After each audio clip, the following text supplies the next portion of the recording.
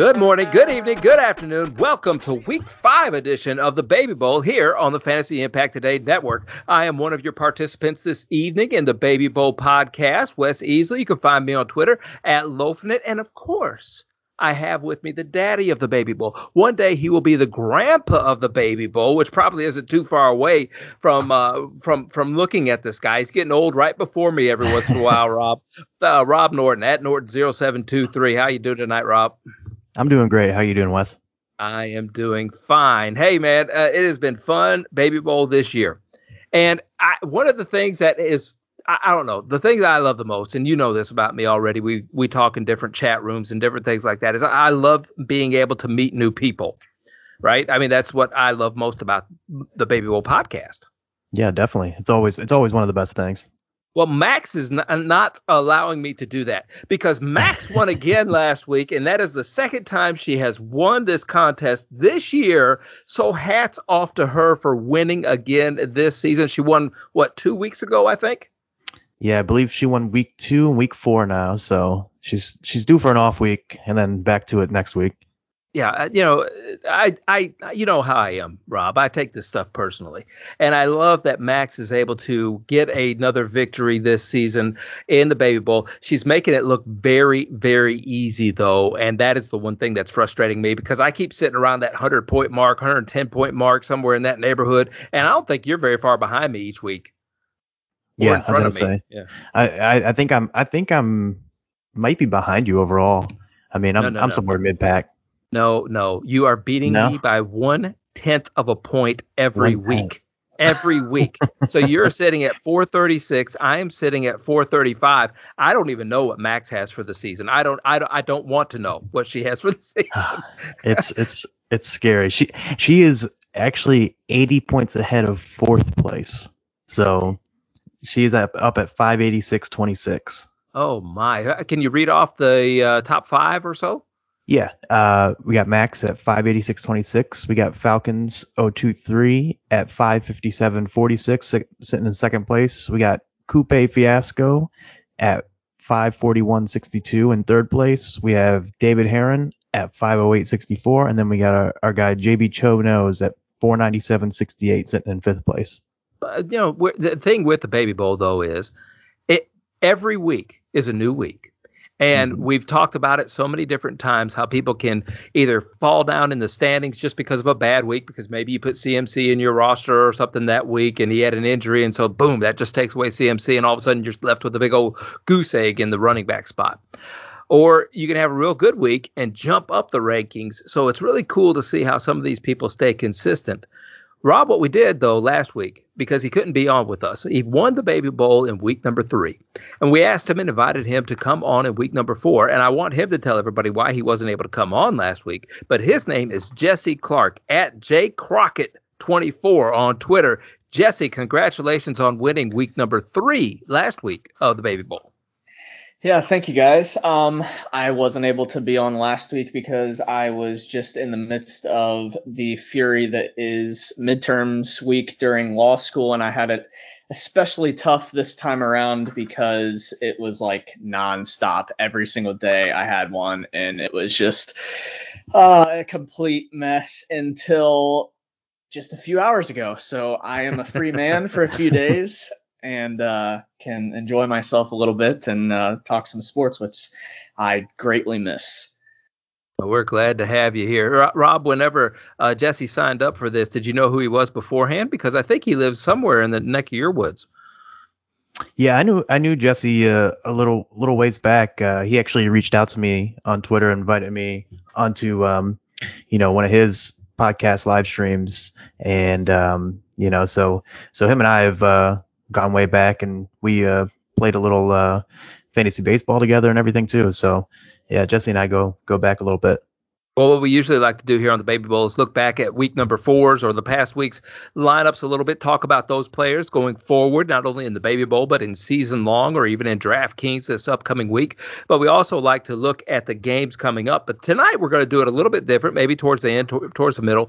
I want to talk about a little baseball because the football season gets long, and we just wrapped up the baseball season. The baseball playoffs came to an end somewhere last week or so, and I think all of us were probably swimming around in the baseball playoffs somewhere in our league. So I want to talk a little bit baseball to give my brain a little football break, if that's okay with you guys.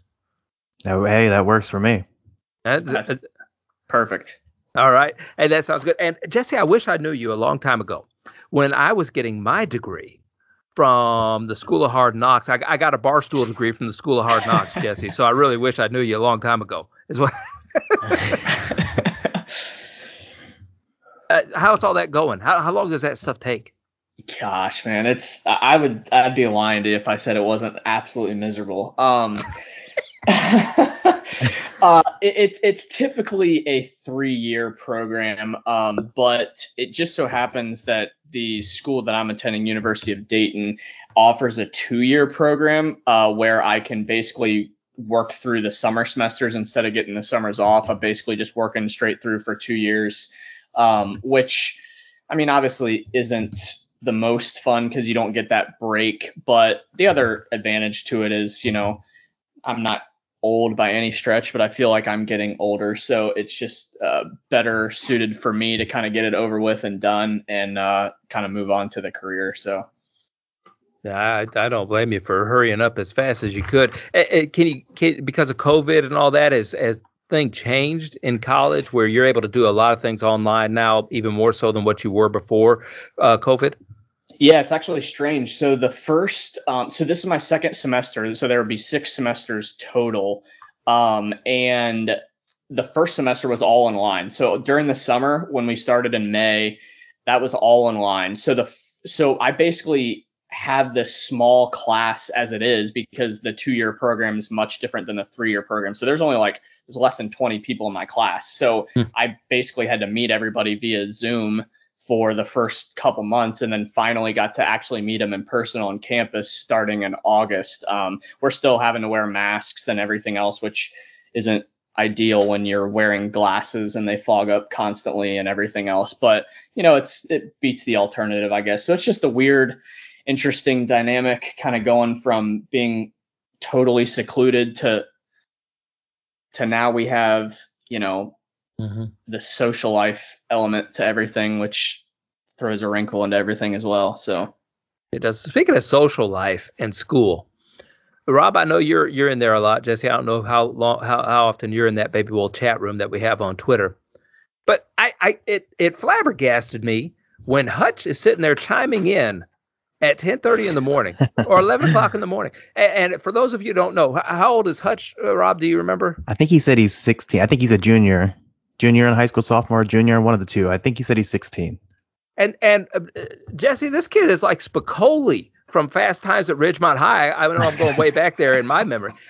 He's bringing phones to the classroom and everything, and he is just chiming in the Baby Bowl chat at like the time before they go to lunch in the morning. Has he been in PE yet? Do they still do PE in high school and all that? Hutch is sitting there I'm fantasy footballing is what he's like doing in the middle of history class or something like that. He's never going to get to law school like that, is he? Is he, Jesse? I would say no. Honestly, there are not a lot of people that truly understand what it takes.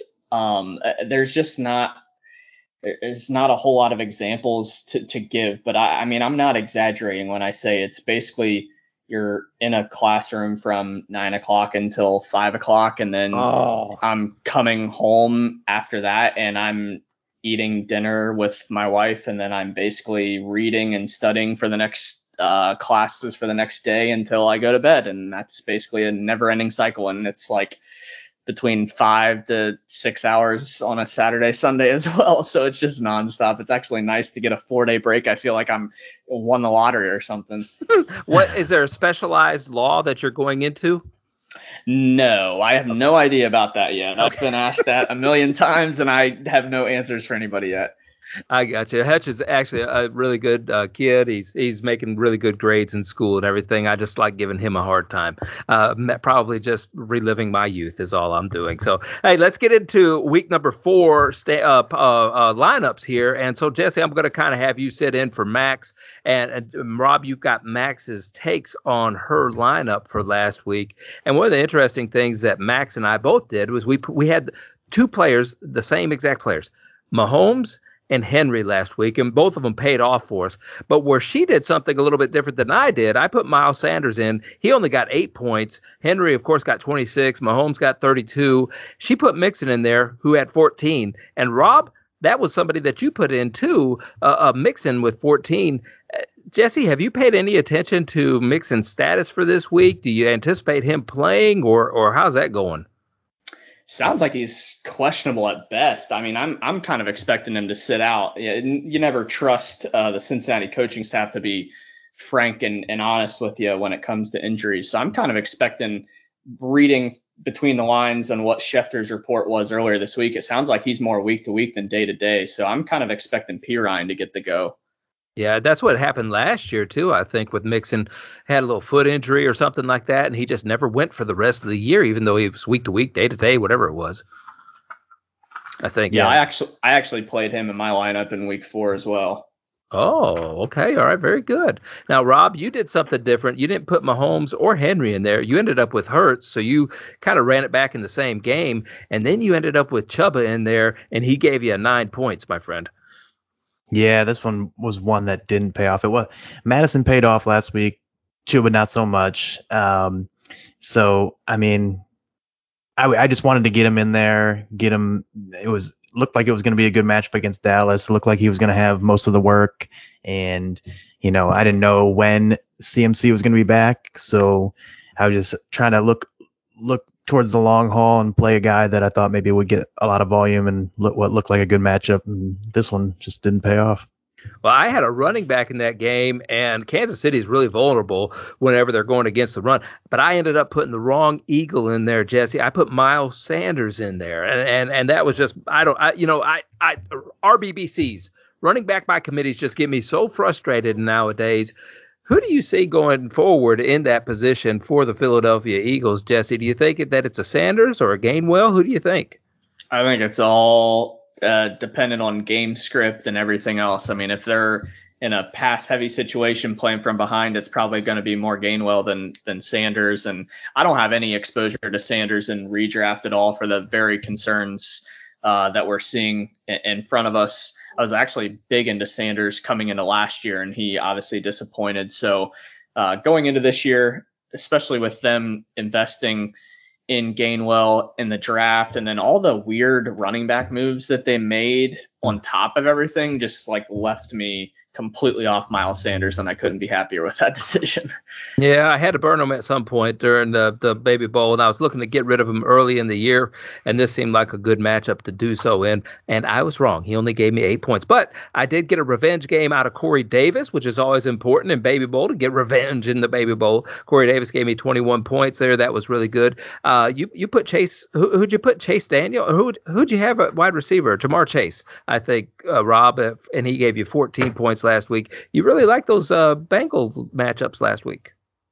Yeah, I was big on the Bengals against Jacksonville. Jacksonville's just looked horrible so far. So, yeah, I definitely tried to play a little bit of both, hoping they would score a lot. And they didn't. Neither of them blew up, but at the same time, I can't be too upset with about 14, just under 14 from both of them. Jesse, listen to what Max did as well. She ended up putting Tyreek Hill in and Terry McLaurin in.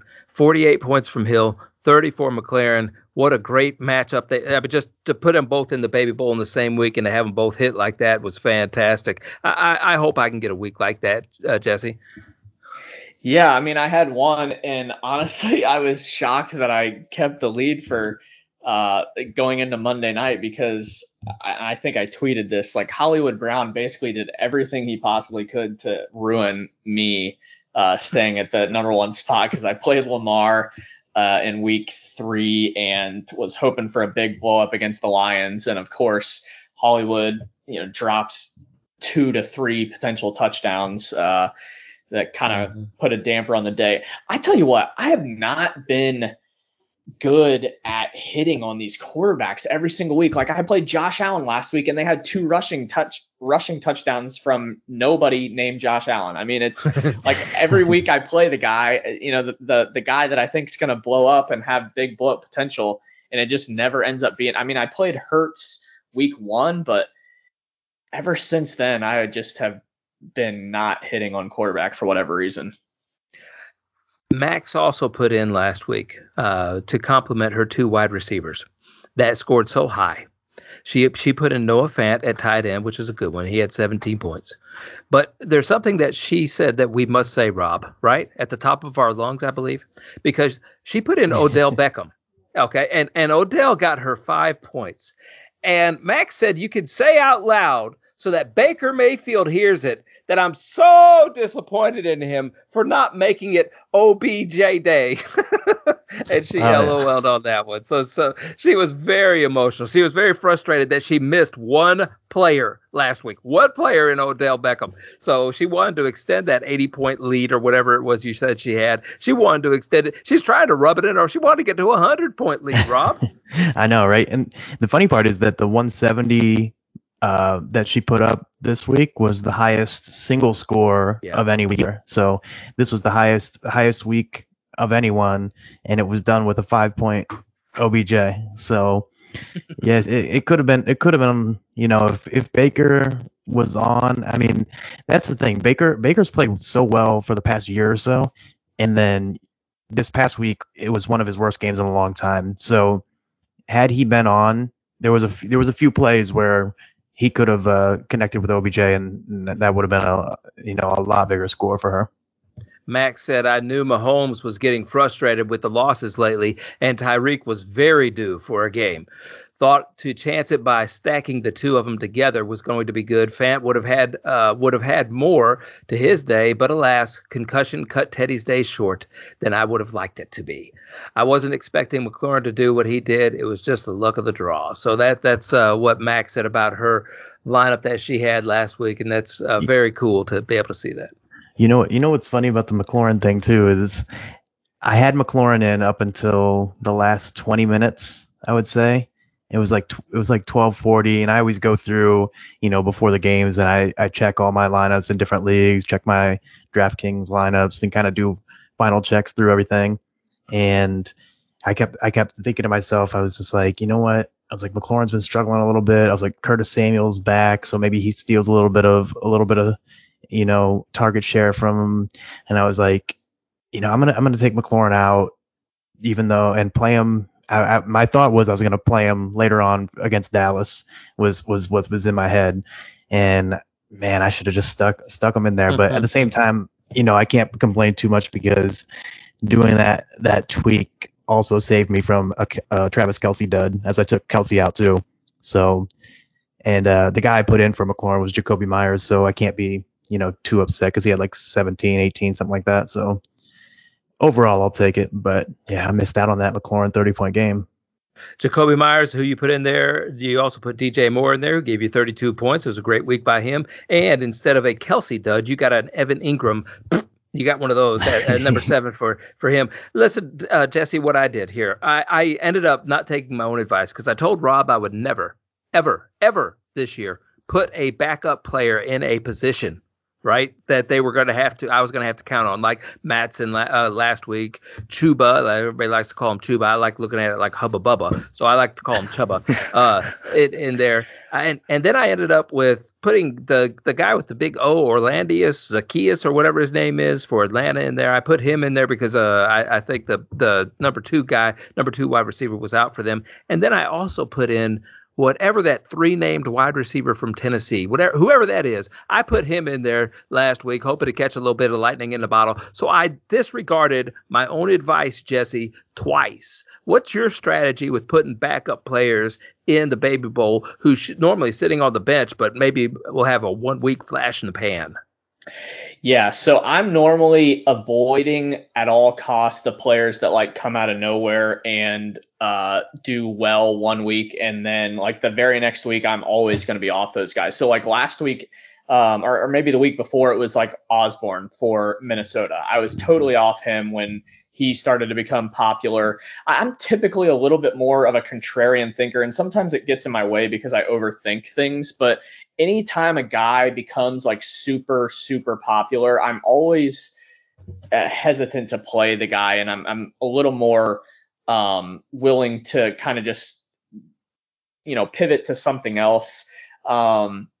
Like last week. So I was in on McLaurin as well, but then I liked Gibson as well in the same game, and I didn't want to have two of the same guys from the same offense. And it's like just those little things like that can completely change your score and change the upside and everything else that goes along with it. I'm normally trying to plug guys in that I think have good roles and good usage on a week-to-week basis. And last year, I think the mistake I made in Baby Bowl was trying to get too cute. Like I looked too far ahead sometimes to see kind of what Rob was discussing earlier about trying to get McLaurin in there against a Dallas team or something like that. I did that way too much last year, and I kind of learned my lesson this year to just play it a week at a time and try to get the guys in that I think are going to blow up, and just play it as it lies. And there's so many crazy things that happen in football that things will change on a weekly basis anyway, so it's likely that the guy that you were expecting to play the following week isn't even there for you. Mm-hmm. Just those types of things. I'd try to kind of limit and just play it on a week-to-week basis now for this Baby Bowl. I understand that, Jesse, and that's good thinking. Unless, of course, you are like me and you burned Travis Kelce last week, who got me 6 Baby Bowl points. You talk about underthinking something, overthinking something. I don't know. The Philadelphia Eagles, I didn't know that they had some rule that tight ends can't actually catch the ball playing against them in the NFL. I didn't know that because this is Travis Kelce had the worst week, I think, in forever. I was penciling him. I was putting it in blood that he was going to get me 20-something fantasy points in that matchup between Kansas City and Philadelphia, and boy, was I wrong. So Travis Kelce is not getting a Christmas card from me. That's what he's not going to do. That's all right. So that wrapped. Go ahead, Rob. Oh, I was going to say, yeah, I thought the same thing. Like I said, I had Kelce in all week for me. Part of it was the fact that I had Hurts in, so I was like, okay, if Hurts on one side, I'll run it back with Kelce on the other side. And I believe the week before was the week that the Eagles got decimated by like Schultz and Jarwin did pretty well, both of them against them. Yep. So I was just thinking, I was like, well, I think they're going to bracket Tyreek Hill, bracket and double him, and then Kelce will be the one that'll do something. That should be a high scoring game. And I was confident having Hurts and Kelce in at the time. So I would have been right there with you had I not switched right at the last second. Where are those crickets, Jesse? Jesse's got his window open and the crickets are chirping. I wanted the crickets right then. I was waiting. There they are. I hear them. There's crickets right there, Rob. That means I'm not talking to you right now. Yeah, okay? That's fair. That's fair. Hey, we were going over week number 4. We're going to look ahead to week number 5, and plus we're going to talk a little bit of baseball at the end of it because I have with us, Rob and I have with us week 3 winner of the Baby Bowl, Jesse Clark at JCrockett24 on Twitter. And, of course, Max is the winner of last week, in week number 4. She was unable to be with us tonight at SFantasyFB on Twitter. Max is the reigning Baby Bowl champion for week number 4, but also in first place overall. And of course, I got Rob Norton with me at Norton0723. I am at Loafing It on Twitter. And don't forget to follow the show at FI Today with a little underscore at the end of it. Guys, as we look ahead to week number 5, right? Week number 5. We've got some 50-plus games that are scheduled here to go over the 50-point total. And those are things we probably all really like to watch, not only for DraftKings purposes, but also for Baby Bowl purposes. Buffalo and Kansas City. Kansas City is just one of those teams. They've got a great offense, and the defense isn't that great either. It's like the polar opposite, so it's always setting us up for like, oh, we're going to pick on that Kansas City game this week. Buffalo and KC are scheduled to get 56.5 points. The Rams in Seattle on Thursday night, I believe, is 54.5. And Green Bay, Cincinnati is at 51. The Giants at Dallas is 52. San Francisco and Arizona are at 50. Those are the 5-point totals that are over 50 points. And let me just warn people about the ones under 40. If you know, under 40, I think this is the first time this year we have got games under 40. New England Patriots at the Houston Texans, 39.5. Denver Broncos at the Pittsburgh Steelers, 39.5. Those are two games that are going under the 40 mark, so you may not want to pick on any of those teams. Is that how you guys typically, Jesse, if you play DraftKings or even this Baby Bowl thing or anything like that, is that how you kind of differentiate which games you're targeting is by the point totals? Yeah, so this week it's interesting because all these big games are like not on the main slate for DFS. So the Bills Chiefs are the night game for Sunday, yeah, you're right. and You're right. And then the Seahawks and Rams game is normally or is Thursday. So the approach I normally take is I try to highlight who I think is going to be the highest owned game. And I'm more of a tournament player than I am a cash game player. So I'm always trying to think contrarian. Trying to think of like maybe one or two games that I can pivot to get away from the big game. Because I mean, it's football. We see it every week. Something crazy happens to where, an injury happens or maybe just the game flow goes awry and you don't really know what's going to happen and it doesn't end up playing out the way it did or the way it was expecting to. So like last week, for instance, I was pretty heavy on the Washington Atlanta game as a pivot to the Rams and Cardinals. And I mean, that game ended up having a 64-point total, had a couple big scores there. So it was a pretty good game to pivot to. So I tend to take that strategy. But man, it's going to be hard to get away from this Bills and Chiefs game for Baby Bowl, at least the Bills and Chiefs game. And then this Rams and Seahawks game is obviously enticing as well. But the other thing that's interesting is I like to I like to look into the pace of the two teams. Like if it's going to be a high scoring game, like for instance, the Bengals and Vikings, if both game plans go according to plan, both of those teams want to run the ball like crazy, and that's just going to milk the clock. So that game could have a potential to possibly go under the total, even though there's a high over under. So like this week, the Seahawks play so freaking slow and they run it too much. And I just wish that one day Russ Wilson would actually get an offensive coordinator and a head coach rather that would allow him to kind of spread it around. But I like the fact that they're going up against the Rams because the Rams play fast. I like picking teams against like the Cardinals. So like the quarterback on the opposite side of Cardinals, the Cardinals play at a super fast pace. So like this week, Trey Lance, I mean, gosh, you couldn't draw up a better matchup. So it's just like things like that I kind of look at. I like the pace because the pace of the two teams and how they run more, and game neutral style things. If they go more pass heavy approach, I tend to lean towards those types of teams because I think those have a better potential to shoot out. Okay. All right. Rob, do you hear how he thinks? You hear how yeah.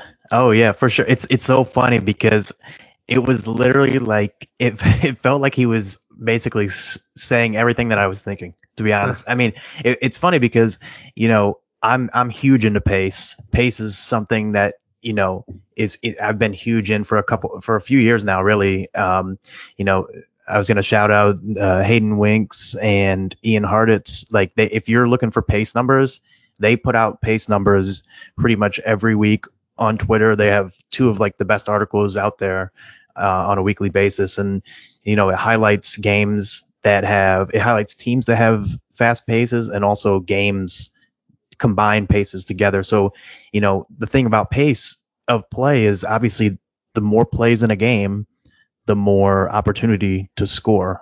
Whether even on defense, I've gotten to a point where, I like targeting, like even if a team is high scoring, I'll target defenses that face teams that drop back a lot because every time there's a drop back, that's another chance for a sack or a turnover. So, Jesse nailed it in terms of the pace. And then the other thing that he was talking about is finding the teams that are like projected high over unders and then also the games that people won't be on.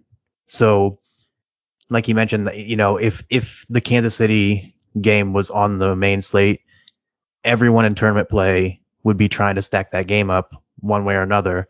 So you'd see a lot of ownership percentage on that game. So when when I'm playing, DraftKings and picking out who I want to play, usually I'll go to like, another game that has a similar total and where the ownership projections aren't going to be anywhere near as high, and kind of try to stack up that game in a few different ways and, try to get just as much points or more where less people are playing them, and that way I can leverage the field like that. And so, I had some people actually reach out to me this past week asking, what my process was in terms of that. And that's kind of how I do it. I'll look, especially Saturday night, Sunday morning. I'll look at a couple different projection sets. I'll see which players are getting projected pretty well, and I trust those projections fairly well. So, I'll make a little tweaks here and there, but I trust those projections pretty well. So, at that point, I'll also look and see the ownership projections as well. And if there's guys that are projected fairly close and one's way more higher projected ownership than the other one, especially in tournaments, I'll try to find a way to play those guys and then run it back on the opposite side of that same game, so that way I can get the correlation and get leverage at the same time, especially if I'm playing large field GPP tournaments. And so, he nailed it pretty much across the board, everything that I was thinking. I understood about half of what you said. I think I'm going to need a lawyer to explain that stuff to me. I'm not that yet. Well, don't fool yourself. Yeah. No, that's great. I understood what you meant, and it does take a lot of work to bring down those tournaments and everything, and it's always cool to be able to see people succeed at that. And Rob, I've seen you succeed at that many times, and Jesse, I'm sure you have as well, with that lawyer mentality that you have. Is there anybody that you look at in this right now, then, out of maybe those 5 games, or somebody in that pace of play that just jumps off the page at you, that you're going, oh, I know I'm going to end up making a DraftKings roster, or even putting him in the Baby Bowl this week? Let's go to you first, Jesse. Yeah, so the Baby Bowl is a little different because I think that the biggest games of the week are actually like not on the main slate. If we're talking about the just DraftKings alone, I kind of like this 49ers Cardinals game, but I fear that it's going to be a little popular. You know who I really like? I just have a feeling the Buccaneers are going to put up a lot of points against the Dolphins this week. Brady didn't have a great game last week. He hasn't thrown for many touchdowns. I think he kind of had like negative regression go too far on the other side these last couple weeks after throwing like 9 touchdowns the first 2 weeks. So I have a weird feeling that the Buccaneers might be one of the higher scoring offenses of the week, but there's not a whole lot of like games that are going to be both side shootout affairs other than the ones that are like Sunday night. This Bills Chiefs game, you just can't deny it. And then the Rams Seahawks, I don't know how I feel about that, because Russ has struggled big time against the Rams defense in the past, and they don't play fast at all. Carson looking like he might be out. I may like some pieces to the Rams. I actually do like Darrell Henderson quite a bit. But otherwise, there's just not a whole lot of games. These games really, I mean, there's just a lot of bad teams playing each other this week. Yeah, and I think Max is having some of the same issues, Rob. Whenever we texted or tweeted at her earlier, she said, for this week, I have a heavy mix of flavors in the wide receivers. I don't even know who to choose. Miami against Tampa Bay. Miami will be throwing a lot this game. The Kansas City Bills game screams fantasy all over it. Then again, maybe not, she said. I think she might be feeling the pressure of being number one here. I despise Thursday night football, but it could be a good one there for the wide receivers. Then we got a tough choice for the Minnesota Lions game too. Basically, the wide receivers will be tough to decide on. And then for quarterback, I'm pondering Danny Dimes, Zach Wilson, Ryan. I even am thinking about Winston might be in my mix. So she's really she's swirling right now, man. If you're trying to think of Jameis Winston, I guess you got to use him every once in a while or something like that. But that's swirling there. The running backs, Minnesota, but Cook isn't even 100%. So might look elsewhere like Chicago, and the Raiders, or even Tampa Bay and Miami group. And tight end is a wasteland, Max said. I'm throwing a dart here with either Knox or one of the New England Patriots. Pick one and hope. They could change in the upcoming days, but this is where I am so far with the groups. It sounds like she's swirling right now, Rob. Sounds like she's trying to. Don't overthink it, Max. Don't overthink it. Yeah, she's definitely getting to the point of like you said, probably feeling the pressure a little bit, wanting to stay on top and everything. There is a lot that goes on, and like Jesse mentioned, this week's slate doesn't look as enticing because, like you said, the Kansas City and Buffalo game is like the premier game, and that's off the main slate, and same thing with the Thursday night game.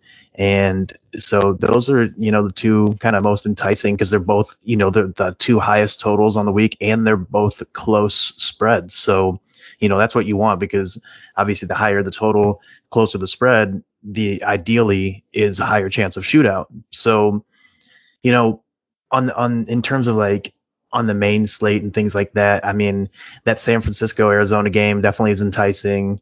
I do think that one's going to be kind of a little bit popular, especially with Trey Lance being pretty cheap on DraftKings and going against that Arizona Cardinals team. And then, but I actually kind of like the Giants in Dallas as well. I think in terms of the main slate, that's probably got the highest over/under at 52. Dallas has looked a little bit better on defense, but I still don't trust them to be able to stop teams. I mean, it's not like the Giants are a great offense, but Daniel Jones has definitely looked a lot better this year, and he's always really been a better fantasy quarterback than real life quarterback since he can run and he likes to sling it. And that game is in Dallas, so it's in a dome, which is always conducive to passing game. So, I in terms of DraftKings, I will definitely probably be stacking that game up a few different ways for GPPs, and then with Baby Bowl, Daniel Jones is definitely in consideration for me as well, and a lot of pieces of that game will be. I just don't trust the clapper. Do you? I don't either. I don't either. I can't lie, but man, it's like, and the other thing that I'm starting to get away from a little bit, I've really targeted Dallas a lot, both in DraftKings and Baby Bowl this year, but they have looked a little better. I mean, they still let up a decent amount of points, but at the same time, it hasn't been as explosive as they were last year in terms of basically you just target that game and you do well. And so, I still probably will go to it this week, especially with the slate of games. But if it does kind of bust out a little bit again this week, I'm going to be rethinking it a little bit more moving forward.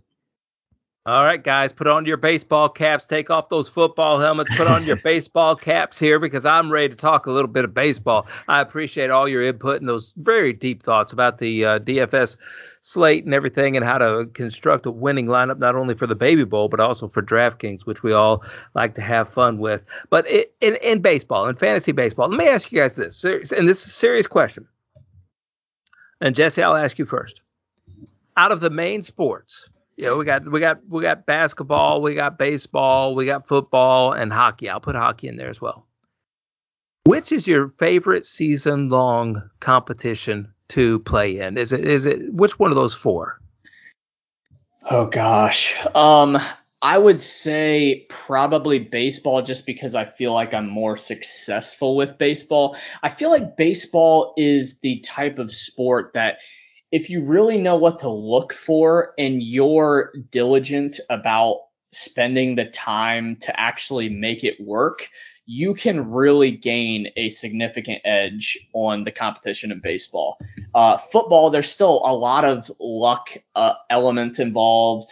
And on a nightly basis, there still is for baseball, but there's still something about baseball to where if you're really digging in and you know what kind of stats to look for and these analytics and everything else that are coming into the game, there's a reason they're coming into the game is because they actually work. And I feel like for baseball, I just tend to gravitate towards it because I like my work to pay off. Like I like it's rewarding when you put in the work and it actually comes together. So for instance, I put out a tweet like after the first month of baseball and I said, guys, watch out. Joey Votto is trying to hit home runs now. He's getting unlucky. He's popping out a lot. He's hitting a lot more ground balls than he's anticipating. But if you really pay attention to all the stuff on the offseason, you would know that he was trying to go with a more power heavy approach.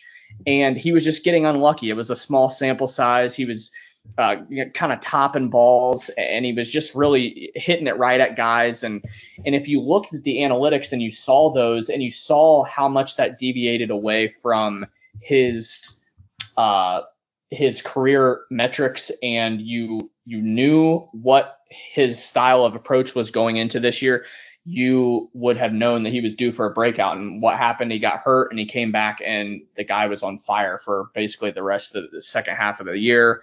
Was probably a league winner for a lot of players. Yeah. So it's stuff like that I enjoy for baseball because I actually know what to look for and I know it's going to pay off eventually. For football, there's still that like underlying thing of like, DJ Chark can get hurt in the freaking first quarter and then you're screwed for the day. Easy now. Yeah. So it's just like those things in football that just has that added element that baseball, I feel like over the long haul, things kind of level out. And if you know what you're doing, you can be very successful in baseball. So I think that's why I like it. Sure. And the reason why we're talking about baseball tonight, Jesse started a fantasy baseball podcast called The Long Ball Lounge. And he started it right before school started. I think you told me before the show a couple of months before school started, and then school got going and you're like, okay, I can't do it all. I can't do it all. And so you had to put that on hold. But I could tell from anybody who does a baseball podcast, it's because they love the game of baseball. What about you, Rob? Which one do you like the most? So it's funny. So every time I'm asked this question, the way I explain it is kind of like this. So in terms of writing, football is my favorite to write about, just because baseball, I feel like, so when I'm writing things, I put a lot of like research and time and everything, like, and I'm really perfectionist in terms of, how I want certain things to be said in a certain way and things like that. So I feel like I've tried writing baseball, and by the time I get the articles done, it's already changed so much because there's baseball games happening every day. So it's just so hard for me to get enough articles in a timely manner.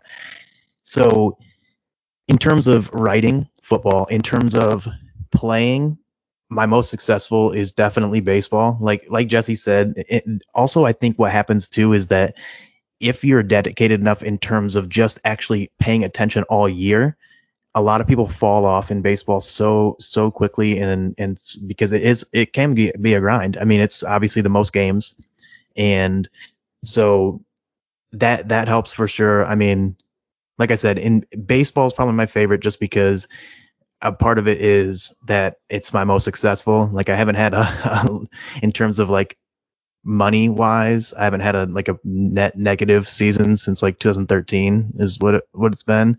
So I love baseball. I love like how Jesse mentioned the underlying numbers and things like that. When you know what you're looking for and you know how to look for it, and you see certain guys, certain things that's going on underneath, and you understand the metrics, it gives you an advantage. I mean, everybody's catching up because it's becoming so much more accessible. That's right. For sure. But at the same time, it also, since it is such the longest season, it has such a larger sample size for variance to even out. So I feel like in terms of football is definitely the most exciting. You have all the games going on Sunday. Basically, you got everything going on. You got a touchdown here, so you got a big splash play here, big touchdown. You got points getting scored all different places. It's just really exciting. No doubt about it. But like Jesse said, seeing your work pay off is very satisfying, especially when you put in that work and you know what you're doing. So for that reason, it's definitely baseball, because like I said, over the course of the season, if you put in that work, it pays off. and that's how I feel about it. I love basketball too, but basketball's kind of like the middle ground of all of it. It's like the middle ground amount of games played.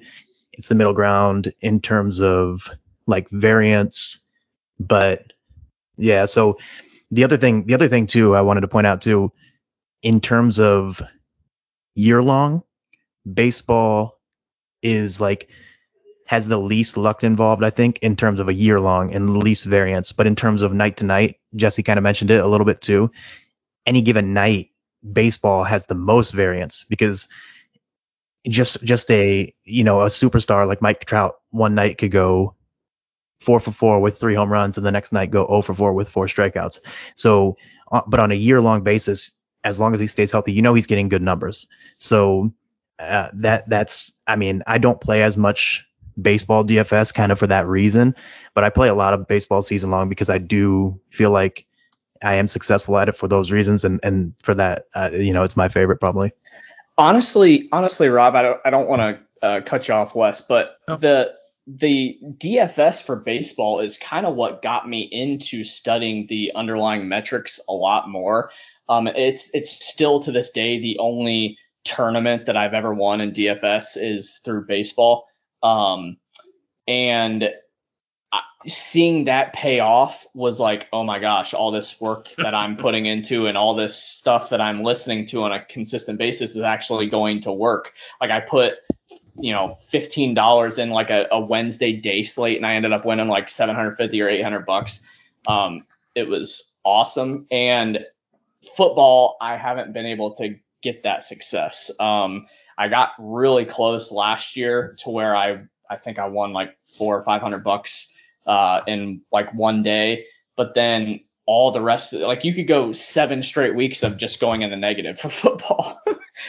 Oh, for sure.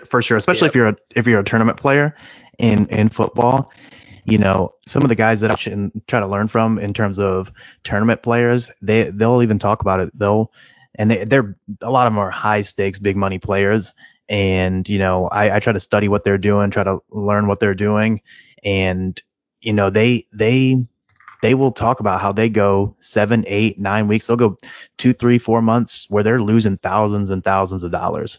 And then, but they know that with their process, the way they fill out lineups, how good they are at it, that they're going to hit big and real big one of these times, and it's going to all pay off.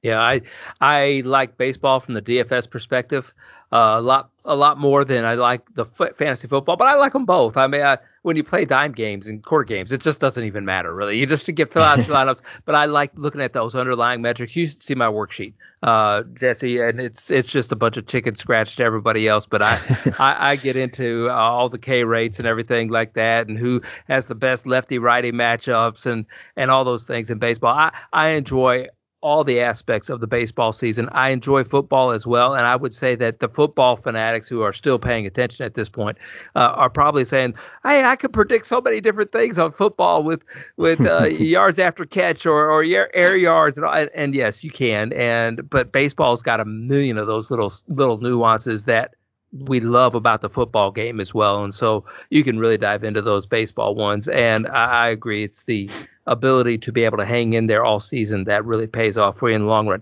Number one fantasy player, I think, number one hitter anyway. I don't pay attention to pitching nearly as much as I should when it comes to this, and that's probably because chicks dig the long ball.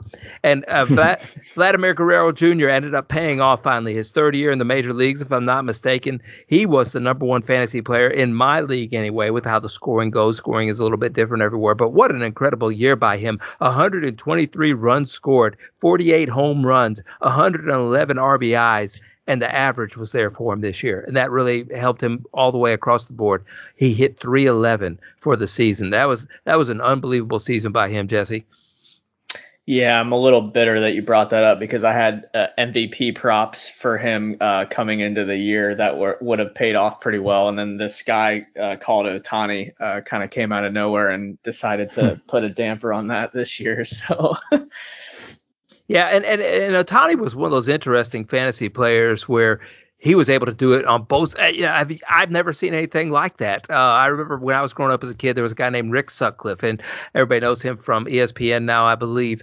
But man, he came over to my Cubs one year.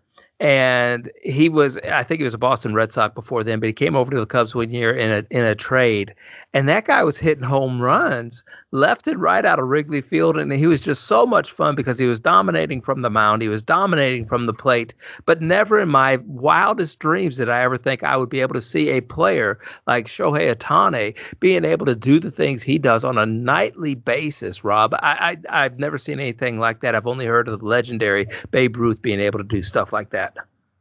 Yeah, it was insane. I mean, you know, it's funny because so with Otani, he's so league format dependent just because each site has such different, ways to have him, like on Yahoo, they have him as two separate players and CBS has him as one player. But then if you play a CBS weekly league, you got to decide, do I want to start him as a pitcher, as a hitter? If you play a CBS daily league though, that was the league, any CBS daily league, I had him. I was telling, one of my main leagues that I'm in is an AL only auction, salary cap style format keeper league, and I traded for Otani to keep him as a keeper.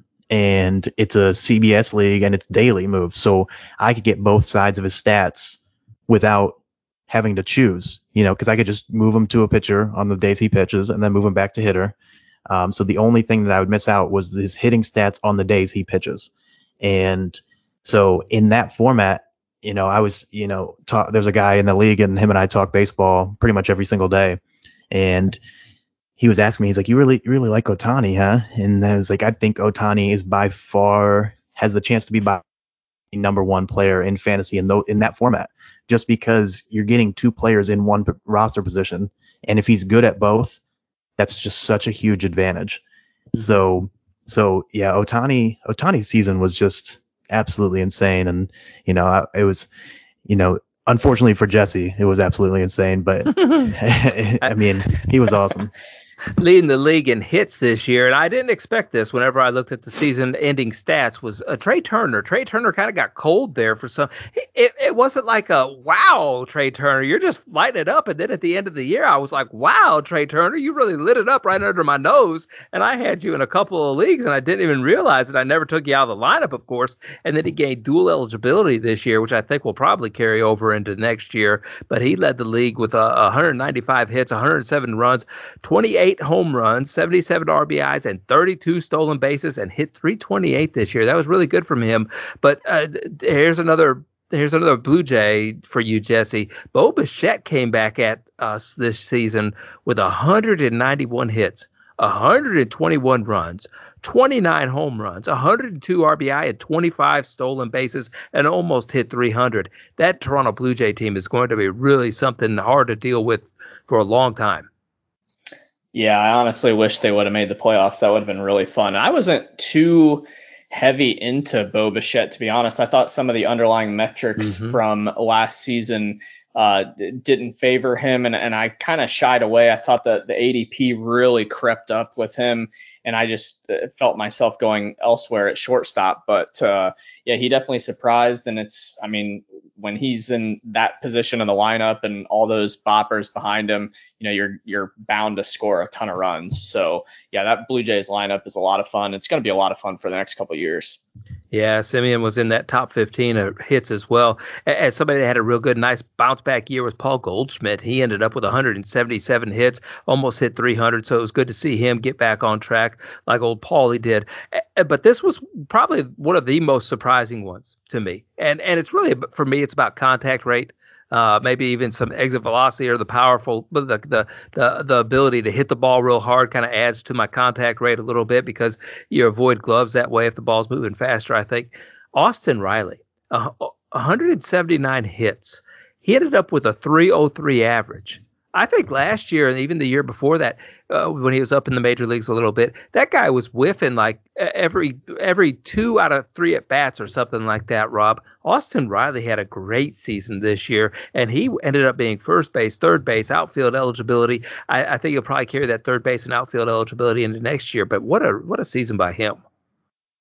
Yeah, that was pretty insane. He was a guy kind of like Jesse was mentioning with Bo Bichette, where obviously he wasn't getting drafted anywhere near as high, but just looking at the underlying, profile, you really didn't like what you saw. I mean, you knew he had a ton of power, but that K rate was so huge that it was just like, how is this guy ever gonna hit over 240? And then he goes and hits 303. So it's like, sometimes guys can do that. I mean, a guy that I've taken a long time to come around on is Tim Anderson, because his discipline is just kind of like Bo Bichette's, where he doesn't walk a ton and he strikes out a lot. And it's just usually that's not a good profile for a hitter. And, some of these guys can make it work though. And Riley, with his exit velocity, his max exit velocity, his slugging percentage. And even if you look on Baseball Savant, his expected batting average was extremely high as well. It wasn't like he was getting lucky. I mean, his K rate was rough, but he had such a high barrel percentage, such a high max exit velocity, hard hit percentage, that the expected batting average was still at real high. I think it was, let's see here, 260 or 277 was his expected batting average, which was like 87th percentile in baseball. So he wasn't really getting that lucky, and he's a young guy, and he could be a force for years to come. Sure, definitely sustainable stats. And Jesse, when I would dip over to runs here, I felt bad because somebody asked me a question. I don't know that they listened to my advice, but they definitely had. They trusted me, and I gave them wrong advice, and it's been a thorn in my flesh. I don't think I read the underlying stats wrong, but this guy finished with 117 runs, had a bounce back season with 31 home runs, 83 RBIs. Only stole 5 bases, which I think that's what he's gonna have going forward. Hit 278. Jose Altuve. To me, he bounced back this year. I don't know that he can keep doing it. I don't want to doubt him next season because I have egg on my face this year. But was I reading it wrong going into the year that Jose Altuve had maybe just kind of maybe lost it, and then this year somehow he regained his fountain of youth?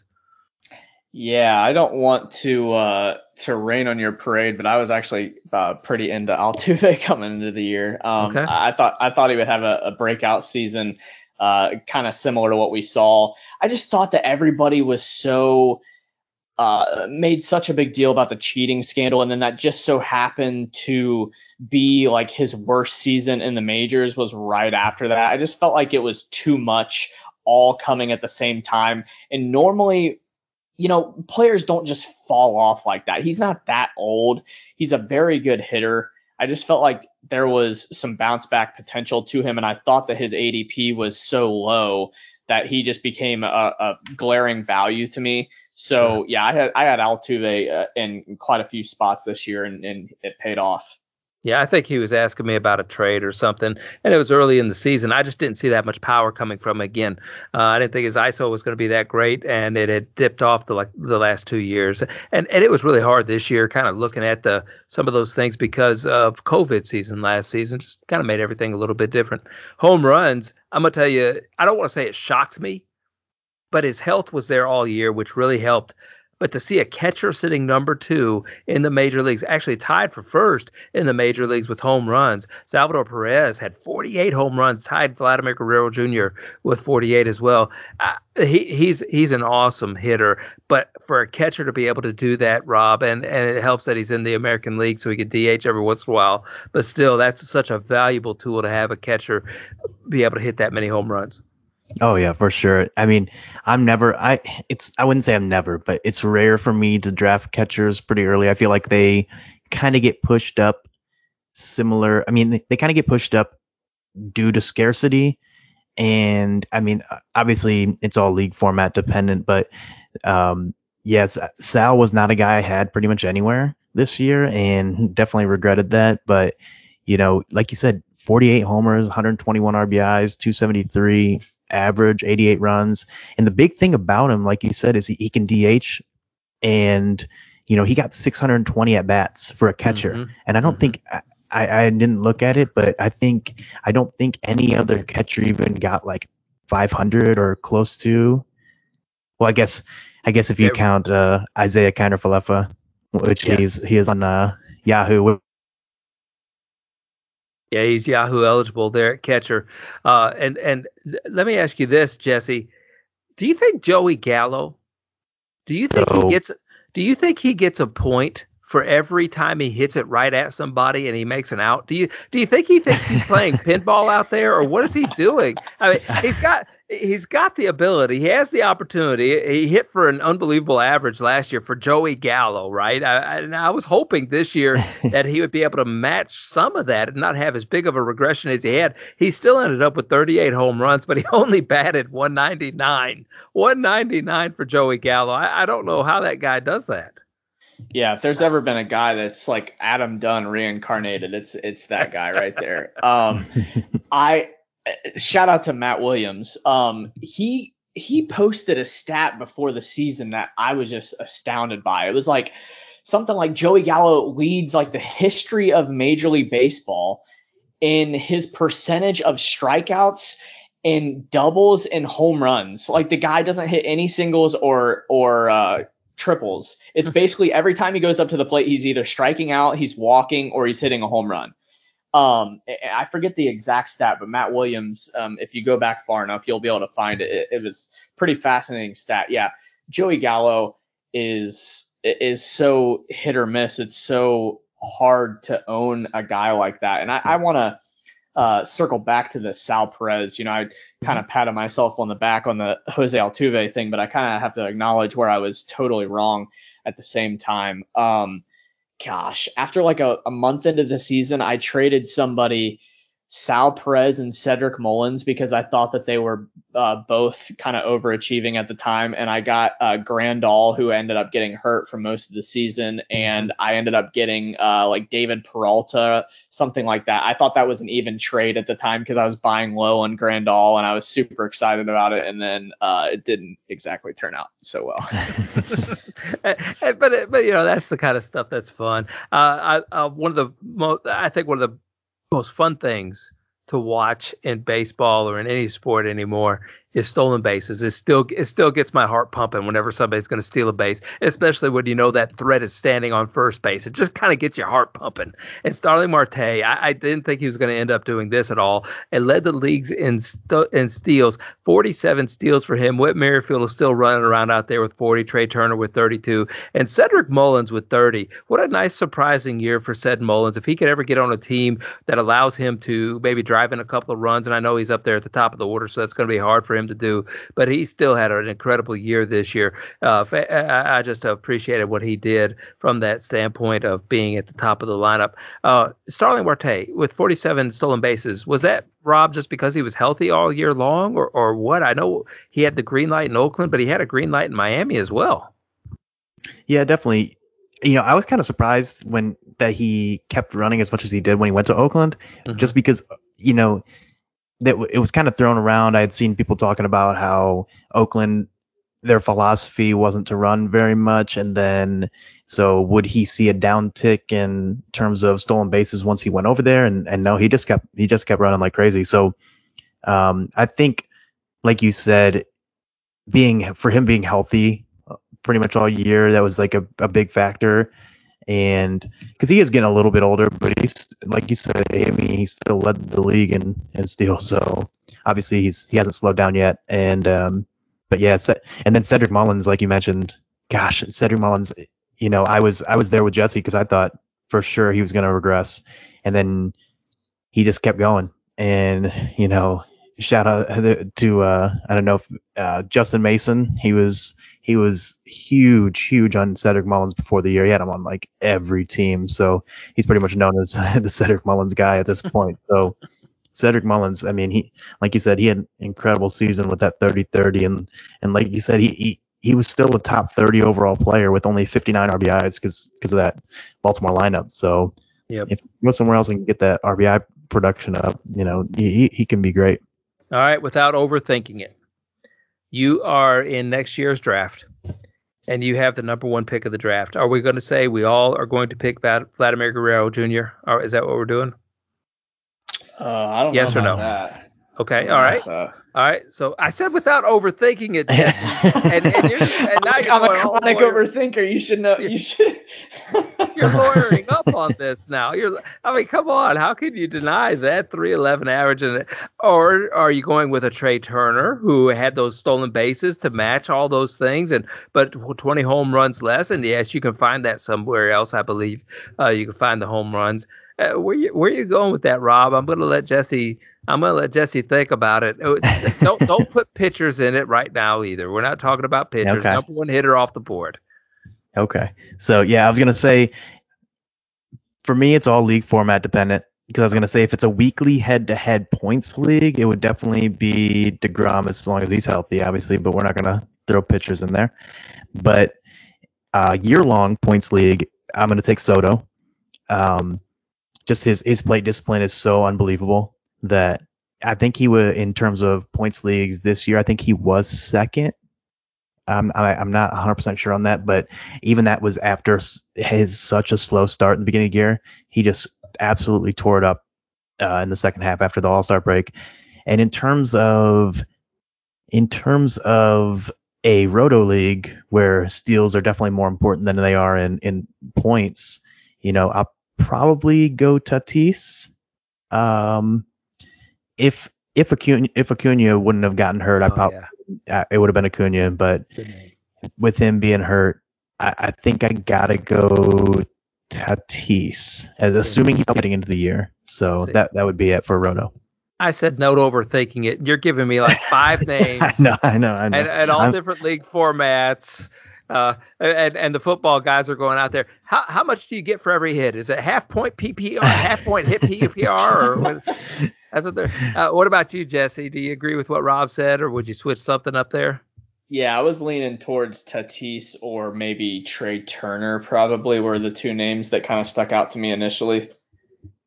Okay, I could see that. Innings pitched. I didn't realize this. Who led the major leagues in inning pitched? Jesse or Rob? Oh gosh, I'm going to defer to Rob on this one. I'm going to have to guess. I was going to guess, honestly, Walker Buehler, but I don't think it was him. I thought it was maybe Kevin Gausman, but I don't. And that's something I look for in draft rooms whenever I'm there, and you're kind of getting towards the end of the draft. And you're like, okay, who do I want here? Who has the most innings pitched? So I can just put them in there, and let's see about the ERA and kind of compare them real quick and all that. Innings Zach pitched. Wheeler. Zach Wheeler, ERA 2.78, 101 WHIP, and 247 K, so he had a good 1-to-1 ratio there, at least a little bit higher than that. And then Walker Buehler, then Adam Wainwright. That's cool to see Adam Wainwright's name back on that list of people. And 174 strikeouts for Adam Wainwright, not striking out people as much, but pretty close enough to it for me. And Alcantara.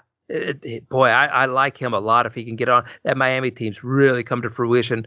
I think that they could be if they can get some bats. If they could just get some bats, man, that'd be really cool to see. And Robbie Ray got close to that 200 number as well. I like those innings pitched. Who led the league? Don't cheat, Jesse. I can hear you cheating over there.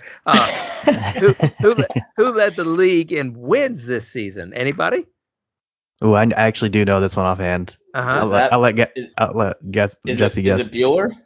No, it's close. Same team.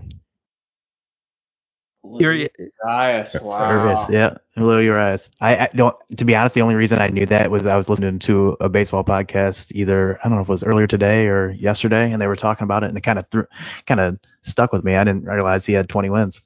Don't they have to address the issue of Max Scherzer being traded to the Dodgers at some point? I mean, they got Urias, Bueller, they got Scherzer, and whoever else they have. I know they got a million pitchers over there, but I mean, they're just Bogart and everything over there. You know what I mean? They make a deal for Trey seriously, Turner. Where's David Stern when you need him? We need some vetoes on these trades. Something. I mean, it's one of those things where it's ridiculous, and I really think that they're going to end up losing a lot of fans throughout this, just because of people being able to have all the same players on the same team. Who led the major leagues in saves without cheating? Man, Go ahead, my first Rob. guess would be Liam Hendricks, but I'm not sure if he did or not. I know he was close, but I'm the only reason I'm thinking him is because the White Sox were so good and he was so good. Yeah, he finished the year with 38, but was not first. Was it Melanson? It was Melanson with 39 with San Diego, which is kind of cool to see. He wasn't even the closer, I don't think, last year for the Braves the entire season. If I got my teams correct, he's been around the block a couple of different times over the last hmm 3 or 4 years. But Melanson closing out there for the San Diego Padres led it with 39, and that's always the thing. You got to always go with the good teams, the teams that are going to win a lot of games. I didn't think San Diego was going to win that many games until I saw them accumulating all those good players as well. But they're in the same division there with they're in the same division with the Dodgers and the Giants. Am I right? That NL Yeah, West, yeah. is tough. And they were all accumulating the wins, and I was like, okay, which one of these teams can't do it? And I figured it was going to be San Diego. Kenley Jansen, who I didn't think would have that good of a year, just because he's kind of drifted off the last couple of years, but he finished the year with 38 saves as well, and then Will Smith with 37 saves, so that's pretty cool. And Josh Hader doing Josh Hader things, who led the league in strikeouts. Well, now that you said Wheeler was the innings pitch guy, and I know he was a good strikeout guy too, I'm just gonna go with Wheeler. And Jesse? Is it Burns? No, that would have been a good guess. So Wheeler finished second with 247. Burns finished fifth with 234. Scherzer had 236. Garrett Cole had 243. Robbie Ray finished with Robbie 193 Ray, innings yeah. pitched and 248 strikeouts. And I hate it because he was on my roster at some point, but I'm such a pitcher streamer. And in my home league, we ended up still having like 25 moves because of COVID or something. So I was just streaming pitchers, baby. I was just every day I had 3 new pitchers, so it didn't matter to me. And at one point, Robbie Ray was on my roster, and I held on to him for a minute, and then I needed some Ks or something like that, so I let him go, and I never got to see him again. So I was really disappointed in that. But yeah, that was pretty cool to see. And Gosman bouncing back too with 227 strikeouts. That's cool. Dylan Cease. Dylan Cease had 226 strikeouts, 165 innings pitched. Guys, can we expect some similar things out of that? He was also the guy out of that top group who had one of the higher ERAs with 391. He's going to seem more like Aaron Nola than the rest of that group, right? Yeah. I think that ERA is. I think this guy has a potential to break out. I think that ERA is a little bit unlucky. I think his stuff's good enough to put together a really good season in the future if he can put it all together.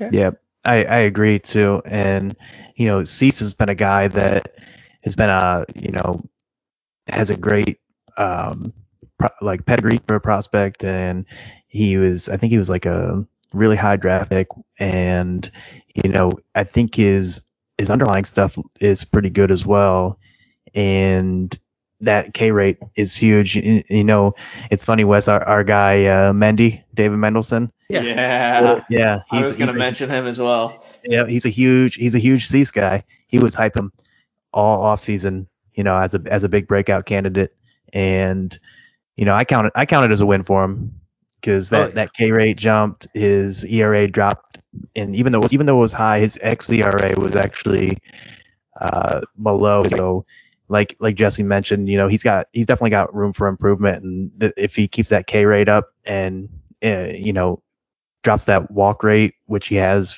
the past couple of years now, the sky's the limit for this guy. He's honestly I bet you heading into next year, he's going to be a lot of people's dark horse Cy Young candidate. Yeah, I'm not giving Mendy any credit because he was on my waiver.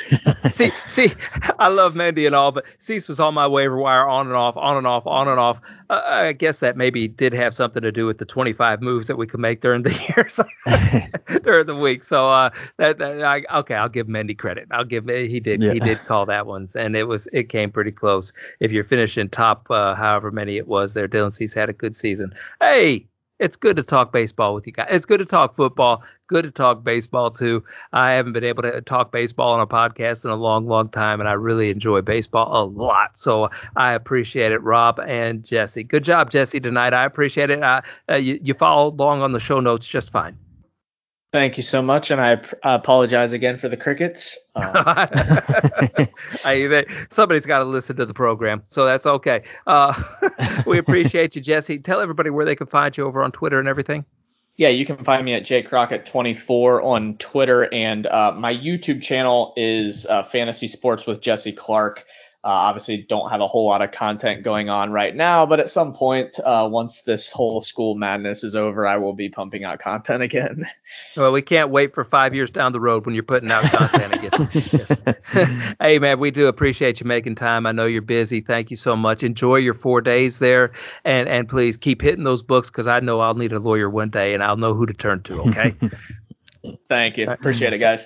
Thank you, Jesse. Rob, great job as usual. I appreciate all your hard work for the Baby Bowl. Hey, you're going to have to give us an update on when you're making the donation and all that sometime soon. I want to hear how much money we donated and all that, and to all the causes that we have going on here for the Baby Bowl as well, coming up soon, right? I hope. Yeah, definitely. I'll have to get back to you for sure on the numbers of it, but actually I have them right here. It looks like it's going to be, we have over $2,000 of donations that we're going to be making. It looks like it's $21.75. Half of it's going to go to March of Dimes, and then half of it's going to go to Ashley's Embrace. And I plan on making it on November 1st. Mm-hmm. It's just a day that's meaningful. November 1st is when I plan on making both of those donations. Yeah, I remembered from last year that it was sometime in the end of October or something like that. So I knew that you'd be getting back to me on those things. And we really do appreciate putting the Baby Bowl together. It's helped us unite with so many different people, and it's a great chat to be in. Feels like a little community that we have going on right there, and all for a great cause. So we appreciate everybody listening to the Baby Bowl baseball edition of the podcast, but also the football. And congratulations again to Max as well for winning a second week and sitting on top of the Baby Bowl standings. And everybody, we want to encourage you. Follow Rob Norton at Norton0723 on Twitter. Follow Jesse Clark at jcrockett24. You can follow me as well at Lofinit on Twitter. Don't forget to follow the show at FI Today with a little underscore. Subscribe, download, leave reviews, and all those things. But more importantly than all those other actions, family, we want to encourage you to go out into the world and find a way to make a positive impact in somebody's life today.